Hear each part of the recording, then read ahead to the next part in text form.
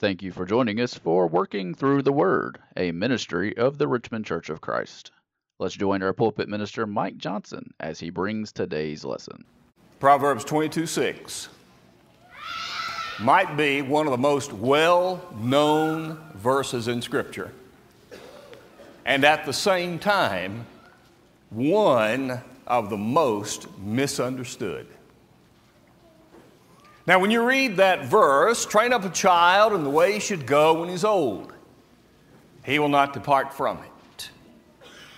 We read that verse, and I think one of the reasons why we misunderstand it is because we are looking for an explanation. In other words, here is a family. It's a good family. They have been a part of the Lord's church. Their children have been involved in all kinds of activities with the youth group, and they've been raised in a Christian home and a Christian environment. Somewhere down the road, something happens, and they're no longer faithful to the Lord, and we wonder, why is that? What happened? We misunderstand it because we want to explain it and probably to blame somebody. We want to say, well, if the parents had been better, the child would not have gone away. I've had many parents say that about themselves and ask the question, what did we do wrong? This idea of trying to figure out why it is that the verse doesn't always work,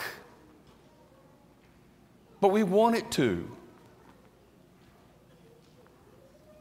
Maybe we also are looking for a guarantee. Why should I spend this time really working with my children? Well, because there's a guarantee. And the guarantee is if you do the effort right now, you're going to have success later.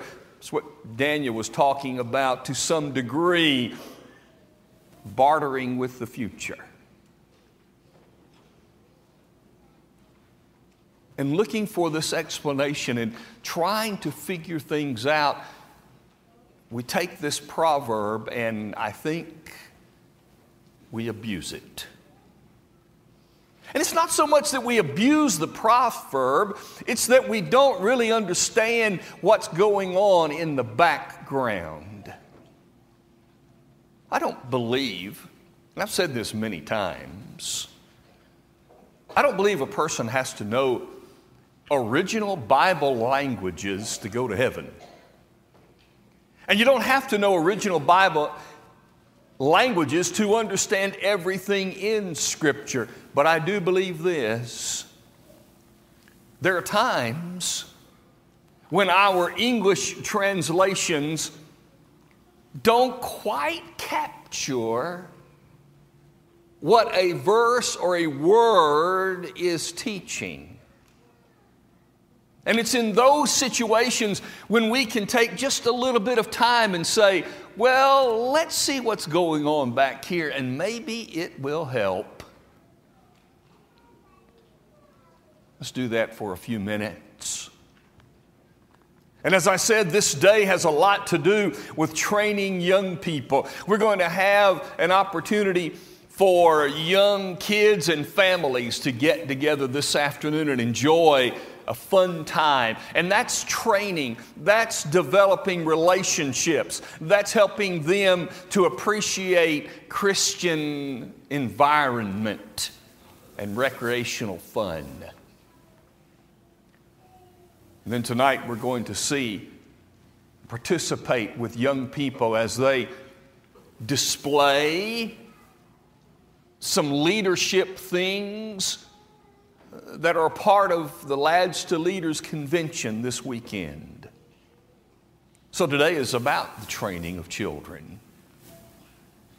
Let's think what's going on in this verse for just a few minutes this morning.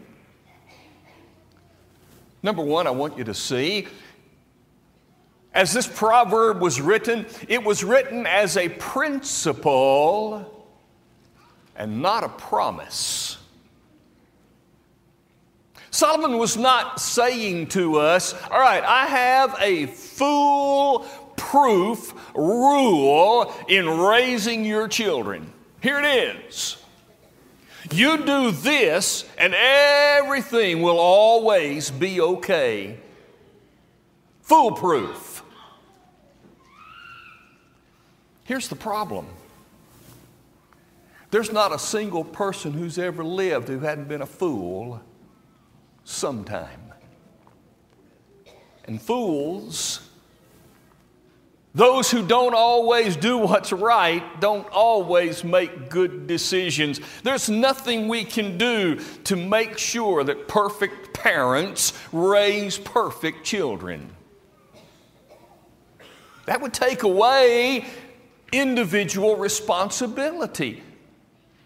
Just because parents train the child doesn't mean that that child is now a robot and they're going to do exactly what they've been taught to do, never varying at all. That doesn't happen. Individual responsibility. And yet, this proverb was written in the same way that we say some things even today. Does anybody really believe that it is an absolute guarantee and promise? An apple a day keeps the doctor away. Does anybody really believe that that's 100% accurate? In other words, if I will eat an apple every single day, there will never be a reason to go to the doctor. That's not why that statement was given. That's not the intention behind that. There's no one that believes that you're never going to be sick because everybody's going to die. Comically, I'm reminded of my grandmother. She was 99, living with my parents. And they had these long stairs to go up and down. And I'm convinced, because they had her sleep upstairs, I'm convinced she lived 10 years longer because she had to go up those stairs every day and back down them again. And that's why my parents are doing as well as they are too. But one day, my grandmother looked at me with her crooked finger and she said, "I don't take a single pill." And I thought, I hope that's me. Then she turned to Mom, her daughter, and said, "Why am I still here? Everybody I know has already passed on. Isn't it my turn?" And Mom said, "You gotta get sick to die."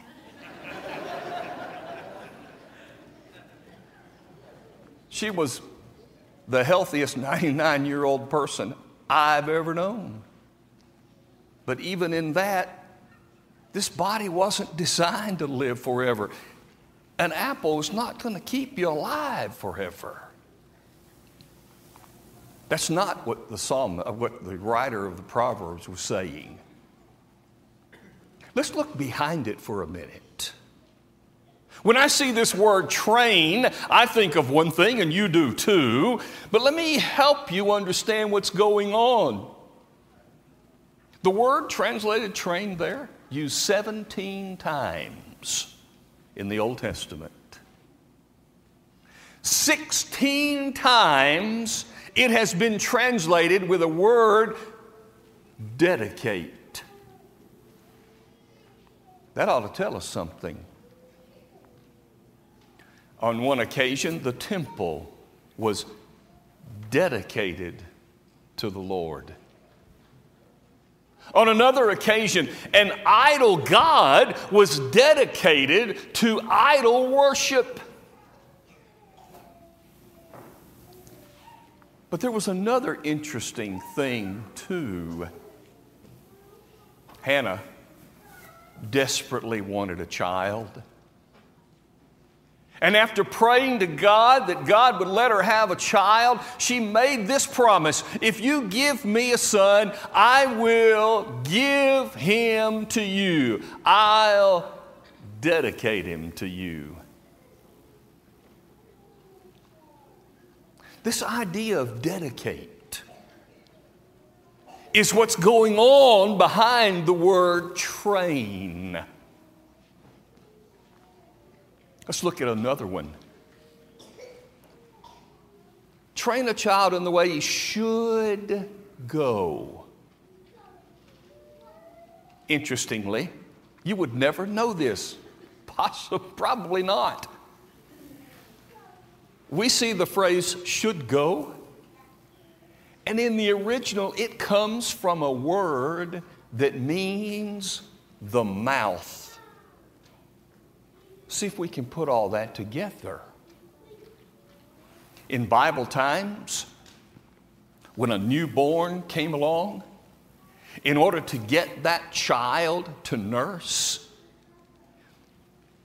they would take chewed dates or olive oil and rub the gums of the mouth of the baby, preparing the child to nurse for its sustenance. In other words, learning and growing and life began at the mouth. What's he saying then? This idea of the mouth is an idea of rubbing the gums and getting them ready. It's a time factor. Do it now. That newborn child, when does that child need to eat? Tomorrow? Now. It's a time factor. But it's also a word, again with the mouth, used to say train or exercise or develop submissiveness like the bit does when placed in a horse's mouth, to be in control. It's a word of intention. So train up a child in the way he should go is a time word. Don't wait, do it now.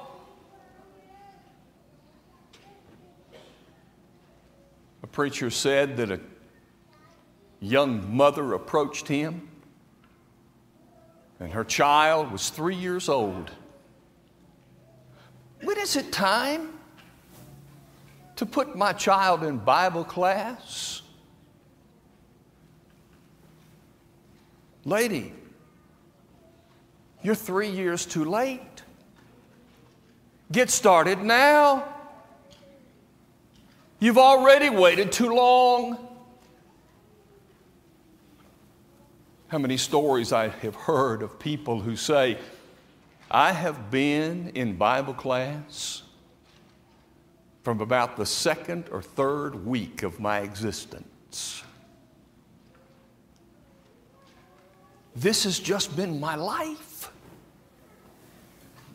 But it's also intentional. That bit guides the horse where the rider wants to go. And Solomon is saying there's intention behind it. Parenting doesn't just happen by accident. You create a submissive environment. You create a healthy environment. You choose. Now let's retranslate the verse with those things in mind. Dedicate your child from the beginning. And when he's older, those things will not be far away from him.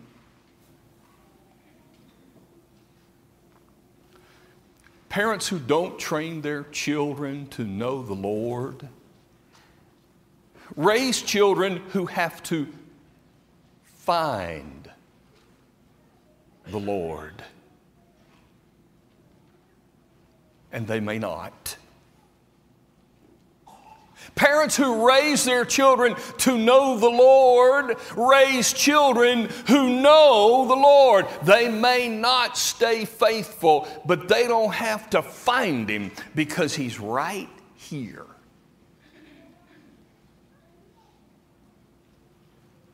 And if nothing else,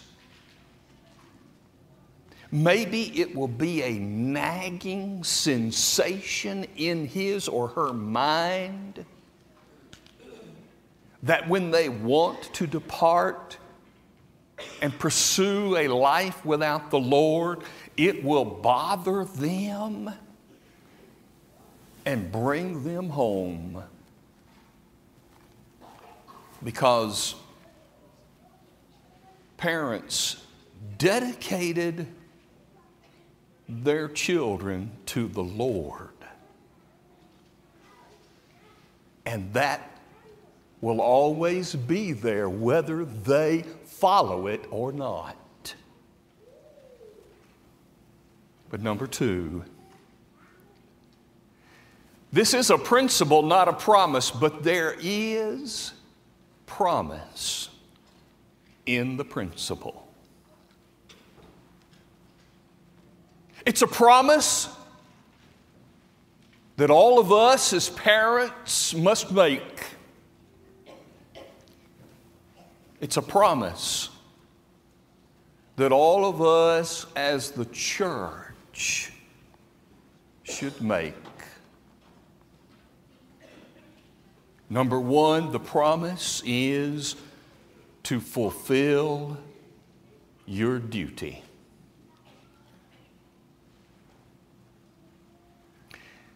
Children, the psalmist would say, are a gift from the Lord.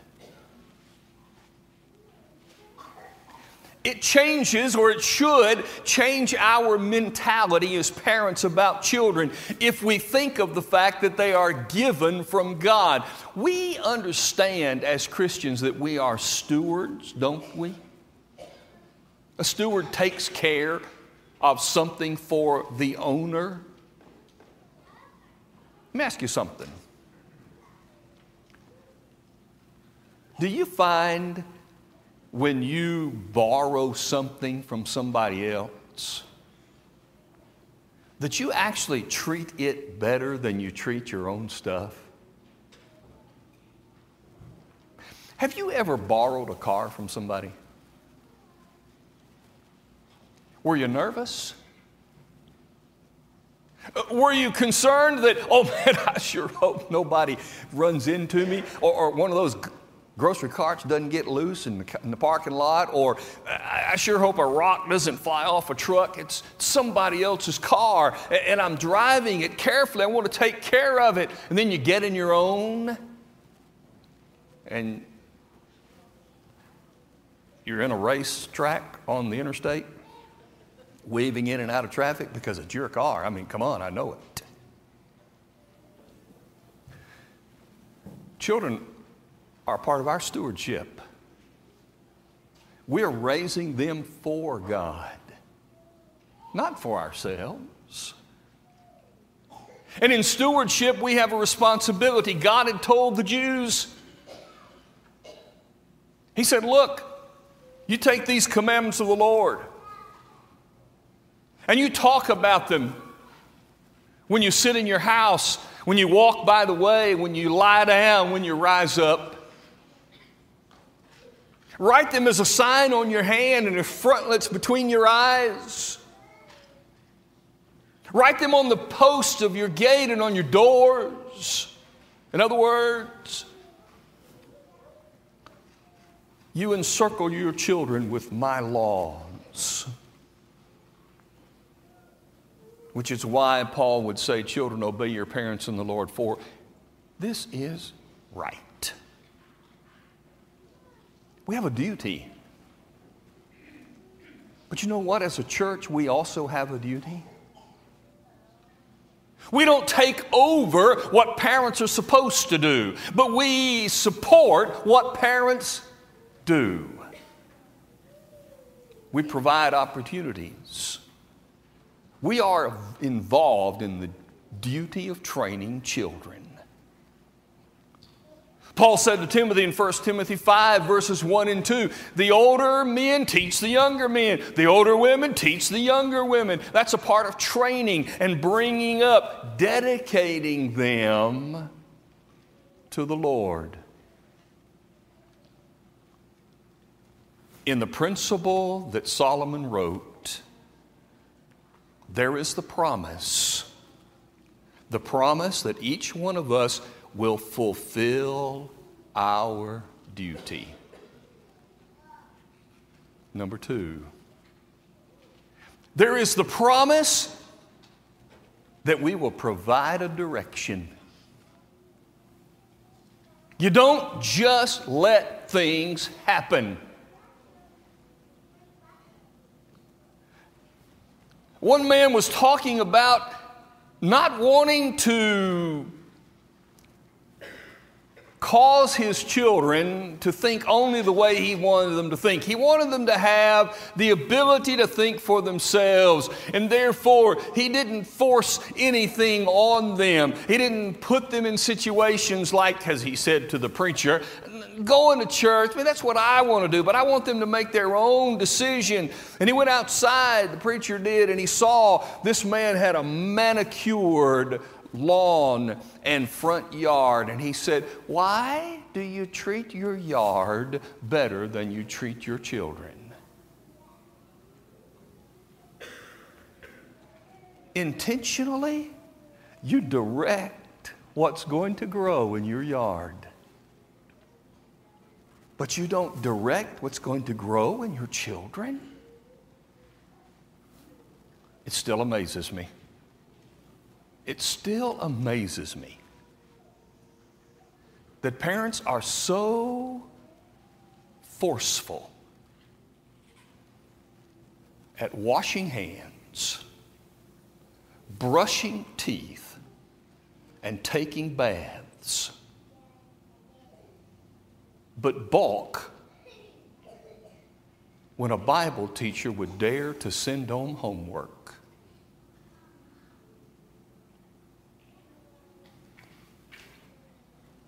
Or letting children decide whether they're going to come to Bible class or not. What? You're concerned about all that? But not this. What direction are you giving your children? Jeremiah said, it's not in a man's way to direct his own footsteps. People decide their own direction for what they think is right. But Jesus came along and said, I am the way, the truth, and the life. No one comes to the Father except through me. Jesus says, I'll tell you what direction is right. But finally, there is in this principle the promise that says we will help them, or we will teach them to make decisions. That same writer would write in Ecclesiastes 12 and verse 1. Remember now your Creator in the days of your youth, before the evil days come, the years draw near when you say, I have no pleasure in them. In this principle is the promise that I will provide decision making to my children. I want to teach them and give them the ability to make decisions. There are some people that can't make a decision to save their lives. I want them to be able to make decisions, don't you? And that's a part of dedicating them to the Lord. Number two, we want to give them opportunities to make decisions. Parents just can't decide every single thing and say it's going to be this way. We have to give them room to make decisions. It doesn't mean that because they decide it that it's right or that they're going to do it, but they be given the opportunity to make decisions. Number three, they need to be supported when they make the wrong decisions. They will, because parents will too. But dedicating them to the Lord and helping them learn to make decisions means when you make a wrong one or a poor one, I'm going to support you anyway.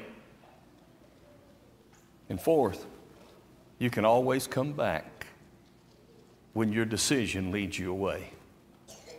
You can always come back. The door's always open. You can be right here again. Today, as we think about children, families, training, dedicating from the very beginning, understand that Solomon said, here's a principle that you can live by. It's not a promise, but there's a promise in that principle. That if we will fulfill our duties to direct and train them to make decisions, the things that we give them will always be there, even if they don't follow them. They'll always be there. And it just may be that keeps them from going astray. God has done the same for us as children, directed us and guided us through His Word and through faithful Christians. Because the end goal is important. He wants us to be with Him. Today, if you're a child before God, as we all are, in need of His forgiveness and of His help, if you want to be a part of His family where real training begins, in the waters of baptism, you find that family. And in this family, you find help if you need us to surround you with helping you rededicate your life to the Lord. Today would be a great day to let us help you if you'll let our shepherds know. We hope you enjoyed today's broadcast brought to you by the Richmond Church of Christ. We are located at 1500 Lancaster Road in Richmond, Kentucky. We meet on Sunday mornings for Bible class at 9 a.m., followed by our morning worship service held at 10 a.m. Our Sunday evening service is held at 6 p.m., and our midweek Bible study is held on Wednesday at 7 p.m. If you are in the area, we would love to have you as our honored guest. Thanks for listening.